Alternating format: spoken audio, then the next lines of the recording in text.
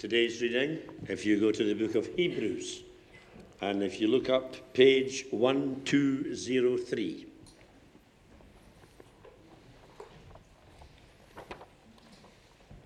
It's quite a short passage, only 2 verses, beginning at verse 15. For we do not have a high priest who is unable to sympathize with our weakness, but we have one who has been tempted in every way, just as we are, yet was without sin. Let us then approach the throne of grace with confidence, so that we may receive mercy and find grace to help us in our time of need. Amen. Amen. Thank you, Alistair. Good morning again. I put my water over here by the candles in case there was an incident, but we were well prepared, so well done, guys, for Advent. Let's pray together. Father, you're so good to us, and we ask that you would join us as you have this service, but Lord, as we look at your word, bless us, and may we know you better through it. We pray these things in the name of Jesus. Amen. My name is Ken. I'm the youth pastor here at Pitlochry Baptist Church. Pray for David. He's not well today. It was expected for me to preach today, but we will remember David, that he recovers from not feeling well. So, but glad you could be with us. I'm wondering if you can put your mind at a place or imagine a time when you had a conflict with somebody, perhaps a deep disagreement, something strong. It just bubbles, and then comes that moment when, boom, it explodes. The confrontation, the conversations, it's opened like a can. Have any of you ever had one of these moments where this happens? Some of you readily said yes. Well, what a gracious few wanted to raise their hands. You guys are all so gracious and never, maybe it's a British thing. Anyway, the conversation begins, and it grows passionate before you can blink. It's just there. It's in that place. And, as our lives change, the issues may change over the decades, and things may be different, but 20 years ago, there was a huge and a very significant disagreement that I find myself in. And that disagreement, actually, with great reflection, I have come to change my position, okay? And the disagreement was this. The question was, who's a better actor? Tom Hanks or Harrison Ford? I don't know if you know who these guys are, but let's just look at the evidence very quickly. Exhibit A. We have Tom Hanks here in 3 of his iconic roles from about this time when this disagreement was happening. We have Forrest Gump here. How many of you have seen Forrest Gump? Okay, so we're able to connect a little bit here. 1994, he won the Best Actor for a lead actor in that role. 1993, we have Tom Hanks as Ethan is the guy's name? Andrew Beckett in Philadelphia, 1993, also winning the Best Actor award, and in 2000 as Chuck Nolan from Castaway. So nominated for Best Actor, but did not win. So most of us have seen these movies. Tom Hanks' Forrest Gump. Exhibit B, Harrison Ford. We know Harrison Ford from this iconic role as Han Solo, reprising that role 4 times for the Star Wars franchise. Now, I know that in this room, there's lovers and haters of Star Wars. Forgive me if this has now made you not want to listen anymore. But at any rate, that's Harrison Ford, a very popular film series. We have Indiana Jones here, also reprising that role 4 times, and due for another release in 2021. We'll see if they can get it together, but who knows.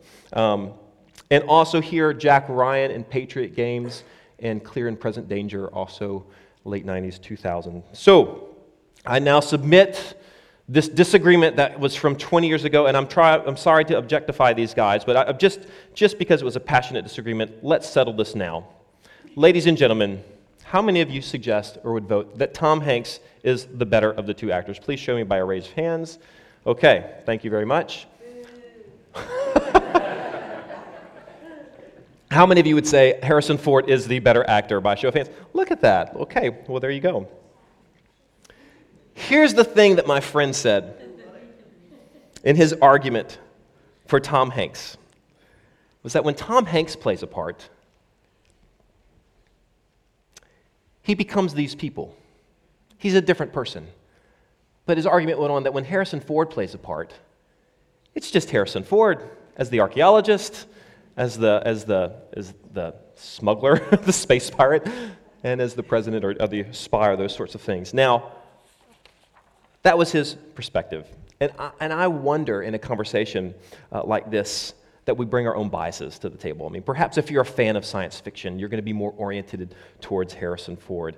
If you like a certain type of drama, it might make you want to vote for one of these other guys. But there will be people who can't look past Harrison Ford and not see Han Solo. You know, sometimes an actor will get so associated with a part, it's difficult to see who they really are. As we begin Advent today, with thoughts of celebrating Jesus' birth and restoration of our relationship with God, I wonder if there are things about Jesus we don't see because of our own views or our own biases. We kind of get a picture of who Jesus is, and with that, we may not be able to see broadly just how full and how wonderful his character is. What comes to mind for you when you think of Jesus? Tell me. Let's talk to me. What do you think? When you think of Jesus, what do you think of? Out loud. Bring it. Sacrifice. Father. Protection.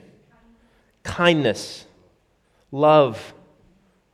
A friend. Forgiveness. Servant. Teacher. Healer. Redeemer. Yes. All sorts of things we think of. Now, in these two pieces of art, they're pretty high views of Jesus, right? We see his divinity as a focus here. And honestly, as the most provocative person in history, the question of who is Jesus has been challenging from the earliest days of the church. And it's been challenging even from the earliest days of Jesus' ministry. When Jesus was beginning his ministry and gathered his first disciples, a guy named Philip had decided Jesus was the Messiah. In his newfound faith, Philip wanted to share that with others, and he went to his brother Nathanael, and he said, "You've got to see this guy." Here's their conversation from John 1:45 and 46.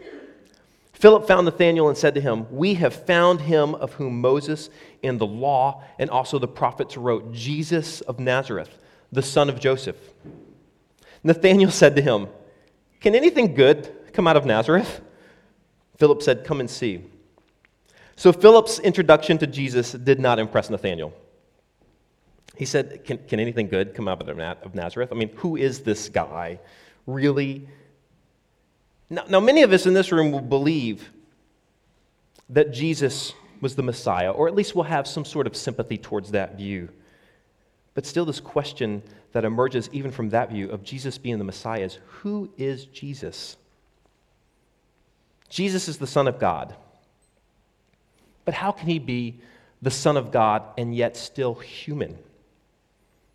The Bible and Christian history have answered this question that Jesus is both completely divine and completely human. And the reason I had us look earlier at this picture of Tom Hanks and Harrison Ford is because generally, when we think of Jesus, we're likely probably to think of one side of him. If we talk about Jesus being a friend, we're not likely thinking of his absolute divinity. But if we think of him being as divine, it's hard to imagine him as a human. Jesus was and is without sin. And I may have shared with you before, as a kid, I really pondered the difference between sinlessness and perfection. I think we've talked about this. The example being that one time I remember thinking about how we sit in a chair. Now I can look and we all have different postures. But what does it mean if for Jesus to sit in a chair? If he's perfect, if he's sinless, for him to sit in a chair, does that mean he sits with perfect posture? Does he sit in such a way that does not in any way harm his body for the future or something like that? And we can go on with this sort of thinking, you know, if we eat food, we're going to have a lovely look at all the treats that are stuff. It's going to be wonderful. Now, there might be some things over there that are not the best thing for your body. And if Jesus were here and if he were perfect, would he have a treat? Perfection and sinlessness are two different things. And I think the problem with that sort of thinking, this high-minded thinking, is it just misses the humanity of Jesus. It misses who he really is. So we're going to be looking over the life of Jesus and who he was over the next few weeks. And today, we're going to focus on his humanity. The verses that we just read, Hebrews 4:15 through 16. For we do not have a high priest who is unable to sympathize with our weakness, but one who in every respect has been tempted as we are, yet without sin. The reality is that Jesus walked this earth just as human as you and I are today. 100% human. Now, as I've already said, the issue of Jesus being both fully divine and fully human has always created debate amongst the Christians. What we believe about the identity of Jesus unites and divides us. I don't know if you can see this very well, but all of these are different schools of thought and debates throughout early church history and some in later history of people discussing and trying to sort out the nature of Jesus, his divinity versus his humanity. Who is he? And honestly, the questions will continue to go on. And we could go on a sidetrack here. This is really not for us to discuss. It's just to demonstrate that there's been lots and lots of thought put into this, and that we actually rest on some of the debates of the past.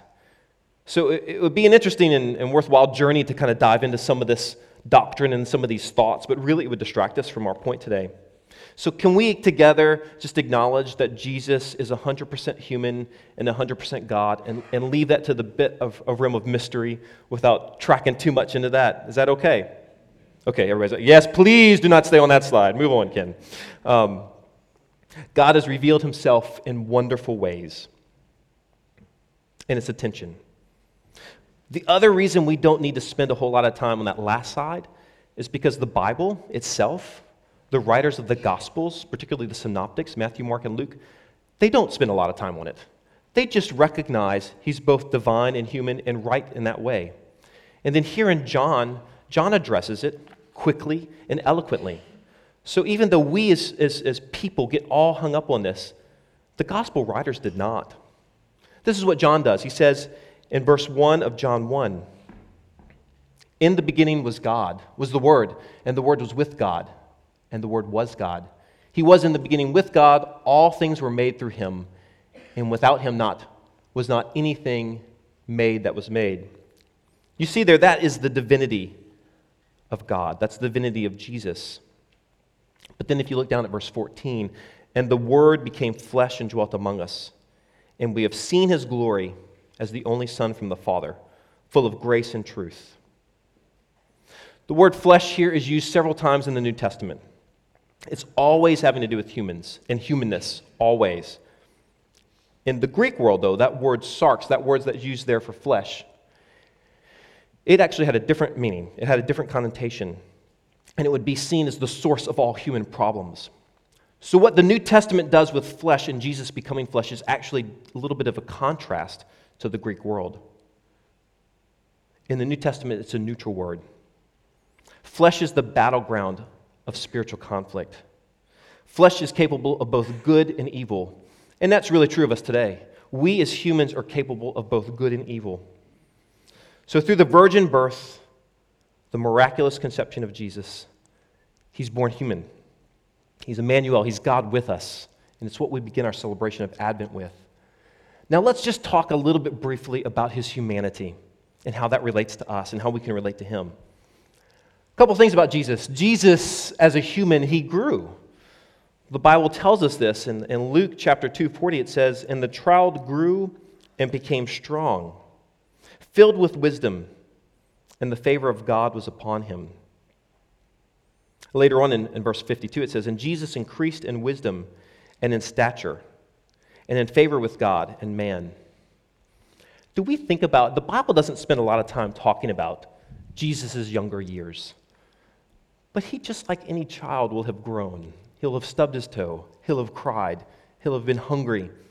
He had the very human experience that we have as a child growing up. I suspect the Bible doesn't spend a lot of time on it because really the purpose of the New Testament is to talk about his ministry. But there are hints of it here, and here are a couple verses that talk about him growing. He became strong. He did not come into the world strong and wise. He increased in wisdom and stature. He grew in this. So that's one of the elements that we can see in the text. In speaking more of Jesus' ministry years, we can know that even as he was growing, there's no doubt he was going through the same struggles and challenges of coming of age. Sorting out who you are, the pressure of expectations. It's curious to think about, when would it have been that Jesus actually was aware of his identity as the Son of God? When did he know this? One of these things that folks will debate about, but at some point, I mean, you think about what it's like for us as we struggle with growing up in our own identity, which, by the way, never goes away. What's it look like to be a grandparent today? Because it was not the same when your grandparents were grandparents. Do you know what I mean? We're always sorting out of our identity. But think about if Jesus is having to do this as the Son of God, and what does that mean? He can relate to us. The Bible speaks also of Jesus being recognized as a son. These are actually pretty important verses. Matthew 3:16 and 17. This is Jesus' baptism. You may remember the scene. He approaches John the Baptist, and John the Baptist is like, I'm not fit to baptize you. And they have this conversation, but John agrees to baptize Jesus. And this is what happened in verse 16 of Matthew 3. And when Jesus was baptized, immediately he went up from the water. And behold, the heavens were opened to him, and he saw the Spirit of God descending like a dove and coming to rest on him. And behold, a voice from heaven said, "This is my beloved Son, with whom I am well pleased." Later on, after Jesus had begun his ministry, there was a scene where he took 3 of his disciples up a mountain, and it's often referred to as the Transfiguration. They saw something happen to Jesus that was unique and saw some of his glory in that. And in Luke 9:35, God also speaks of Jesus. He says, "And a voice came out of the cloud saying, 'This is my Son, my chosen one. Listen to him.'" Jesus grew, and like us, he needed the affirmation of his dad.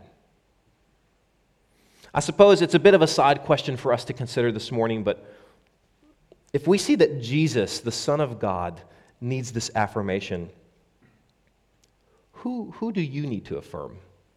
Who do we need to affirm? Do you need to make a phone call to set something right? Is there somebody who we need to have a conversation with?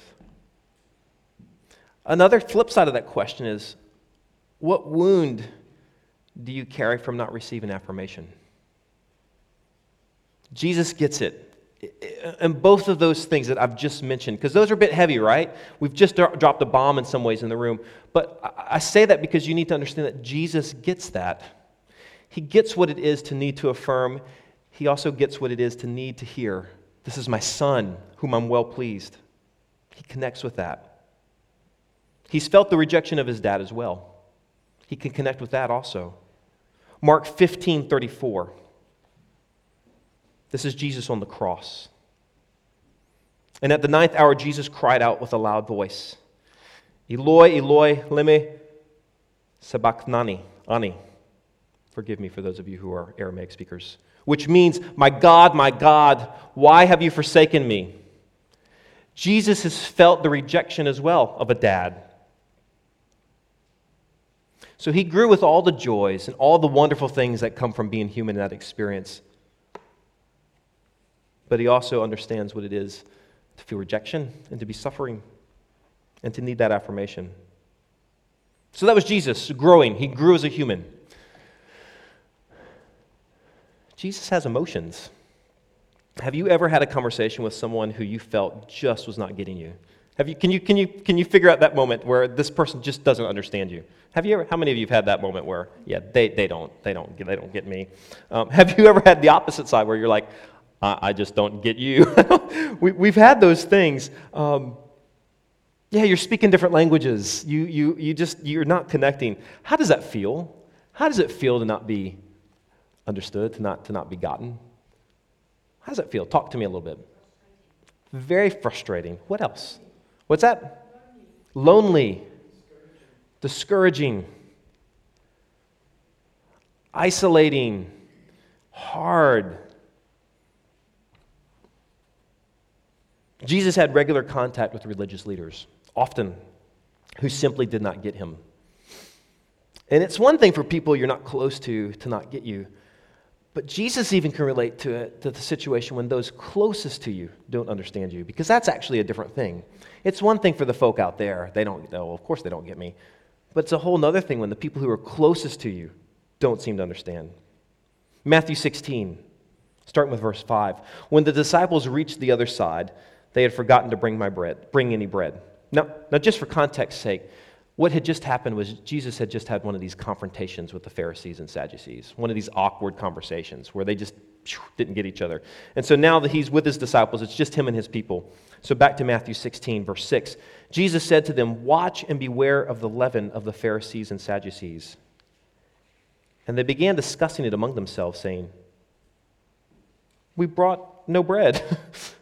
But Jesus, aware of this, said, "O you of little faith, why are you discussing among yourselves the fact that you have no bread? Do you not perceive? Do you not get it? Do you not remember the 5 loaves and the 5,000 and how many baskets you gathered? Or the 7 loaves for the 4,000 and how many baskets you gathered? How is it you fail to understand that I did not speak about bread? Beware of the leaven of the Pharisees and Sadducees." So these guys are thinking about food and bread, which I can relate to. Jesus is speaking metaphorically about what's coming from the Pharisees and the Sadducees, and he's like, beware of that. And they're like, well, what's up with the bread? They totally didn't get him. And not only do we see Jesus knowing what it's like to be misunderstood, he gets frustrated. Come on, guys, get it. Beware of the leaven of the Pharisees and Sadducees. Let's get this together. Jesus has experienced all these emotions. Here's a list of some of the emotions, just some of the emotions that we see in Scripture that Jesus experienced as a human. I want you to look at this, and it's been up here for a few seconds, and if you can see it, would you recognize any of those emotions here from just this week? Have you experienced any of these this week? And there's good and bad ones there, right? There's ones that are nice, there's ones that we enjoy, and there's ones that we perhaps don't like. Along with these emotions, Jesus has limitations. He spoke of his own limitation of knowledge about the second coming in Mark 15:32. He was limited in his use of divine power. He did not use divine power, Matthew 26:53, and he expressed absolute dependence on the Father. He lived with all the baggage, the trappings, the challenges of being a human being. And emotions are part of that experience. And Jesus knows the range of our emotions. He experienced it. He knows joy and grief, peace and anger, celebration and sadness, fulfillment and hunger, support and abandonment. He knows you and he knows me, and he gets what we're going through. He genuinely does.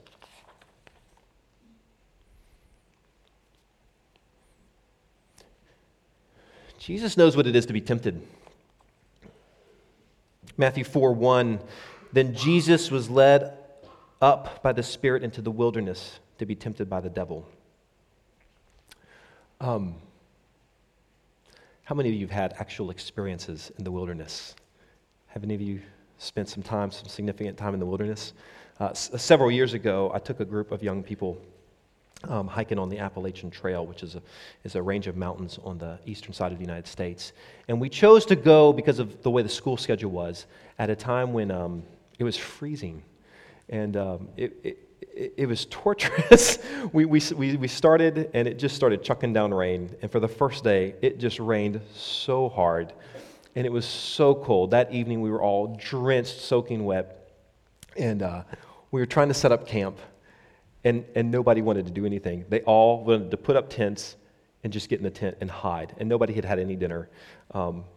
We discovered the next day that we had set up our tents in ultimately a riverbed because we were completely soaked and there was water all around us the next day. But it was because we weren't being we were just trying to get them set up really quickly.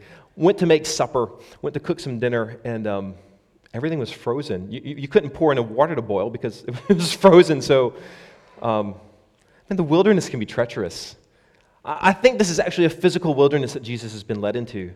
But sometimes we might be in a wilderness sitting in the room. Jesus was led to that place. He knows. Verse 15 of Hebrews, we do not have a high priest who is unable to sympathize with our weakness, but one who in every respect has been tempted as we are, yet without sin. Jesus not giving in to temptation, suffered, actually positions him in a way that's unique, but still very human. Hebrews 5, the next chapter in Hebrews, says this about Jesus. It says, in the days of his flesh, Jesus offered up prayers and supplications with loud cries and tears to him who was able to save him from death. And they heard because of his reverence. He was heard because of his reverence. Although he was a son, he learned obedience through what he suffered. Jesus living through the temptation, living through that suffering is part of how he grew and how he learned. How many times have we had to go through suffering to learn something, to grow? Australian theologian Leon Morris writes this about Jesus overcoming temptation. He says, the man who yields to a particular temptation has not felt its full power. He has given in while the temptation has yet something in reserve. Only the man who does not yield to a temptation, who as regards to that particular temptation is sinless, knows the full extent of that temptation. Thus, Jesus, the sinless one, is the only one who really knows the full extent of temptation's power. And he knows it precisely because he did not yield. Does that make sense? The longer that we hold out against temptation, the longer that you don't have the chocolate cake, the longer you feel it. Do you know? To give into the temptation, it kind of relieves the suffering that we're having to cope with. But the longer you hold out, the longer you resist that temptation, the more that you have to walk through its effects. The main point for us today is just to recognize that Jesus went through this audacious, this crazy length to be with us. He became completely human and can completely relate to all of our emotions, our experiences, our temptations, and circumstances in each of our lives. So as we sit in this room with all sorts of different things going on, and that's what's kind of amazing about Jesus. There may be somebody in the room that's just full of joy. You're just rocking. It's Christmas time. You're going to get your music out. You're delighted. But there may also be somebody in the room who's just absolutely miserable. Jesus can relate to all of those things. He experienced them. So we land with this verse, 16 of Hebrews 4, because this is where it all lands. Let us then with confidence draw near to the throne of grace, that we may receive mercy and find grace to help in time of need.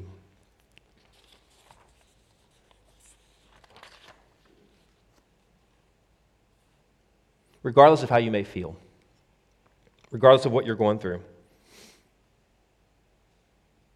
I can assure you all that we need God's grace and mercy. Each and every one of us, regardless of where we sit. Will you draw near to him today? He's gone to the ultimate extreme to have a relationship with you. The Jesus Storybook Bible describes it like this, and I love it. I think it's so eloquent. It says this about God's love. Nothing can ever, no, not ever, separate us from the never stopping, never giving up, unbreaking, always and forever love of God he showed us in Jesus. Jesus is human. He relates to the experience that we have. And because of that, we don't have to be hesitant to draw near to him. If you may feel like, I'm too far gone, he can't relate to my temptations. Jesus was too good. He doesn't get that. Actually, he does. There's too many thoughts in my head that Jesus, surely because he was God's son, he can't do that. No, he does. There's no doubt there's times he wanted to knock somebody out. I'm sure of it. There's no doubts that he probably thought somebody was attractive. Jesus was so human. He gets the things that we go through. So let's conclude with this. We'll just take a moment to just reflect. Is there a memory, a circumstance, something that's happened in the past that we need to reconsider in light of the fact that Jesus completely understands it. Perhaps it's a wound, perhaps it's a sin struggle, perhaps it's actually something that still needs to happen. Maybe it's that phone call I mentioned earlier. Maybe you just simply need to consider what it is to draw near the throne of grace. Maybe it's not in deep woundedness or deep separation, but it's just simply, what does it look like to draw closer to Jesus because he gets it? Do you have a relationship with Jesus? Do you have a living human relationship with Jesus where you communicate, where you interact, where you speak, where you listen? I'm going to just give us a moment to reflect. We want to look at God's word and kind of let it sit on our hearts a bit. So I'm going to just give us 30 seconds to a minute of silence, and then I'll close us in prayer as we reflect for a moment.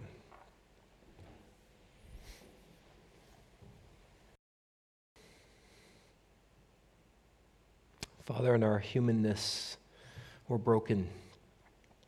And the scripture is so clear that you were broken for us. You experienced this life on earth to restore a relationship with us. And you've been through all this stuff, the stuff that we're going through. We may live in a different time and a different age, but Father, as a human, the emotions, the feelings, the uncertainty, the joy, all those things are the same. So God, help us to draw near. And Father, as we congregate, as we draw near to you, Lord, may that actually put us in proximity of closeness with each other. Father, as I walk towards you from one direction, as somebody else walks to you from another direction, Lord, that lands us closer to each other as we draw closer to you. So, Father, as we begin Advent, as we begin to consider what it is, this gift that you've given to us of your presence, of your being born here on earth, Lord, help it to be something that transforms us as a community. And Lord, please help us to draw closer to one another because of you. And you get it, Lord. Lord, that's us as a community. For those of us who have things within our past or within our lives that simply needs to be reevaluated in light of the fact that you get it. There's nothing that's hidden from you and nothing that you don't have grace and mercy for. Nothing. So, Father, if there's somebody within this room or somebody that we know that just cannot grab a hold of your grace and mercy because they don't recognize you completely understand, Father, remove that barrier because you do understand. So help us in that, Lord. Help us to draw close. And thank you, God. Thank you for the audacious craziness that you've gone through to restore our relationship. And Lord, may we be a people that do the same thing. Thank you, God. Thank you for being human. Thank you for being a high priest who can identify with our needs and our struggles and let us draw close. And it's in your name that we pray these things. Amen.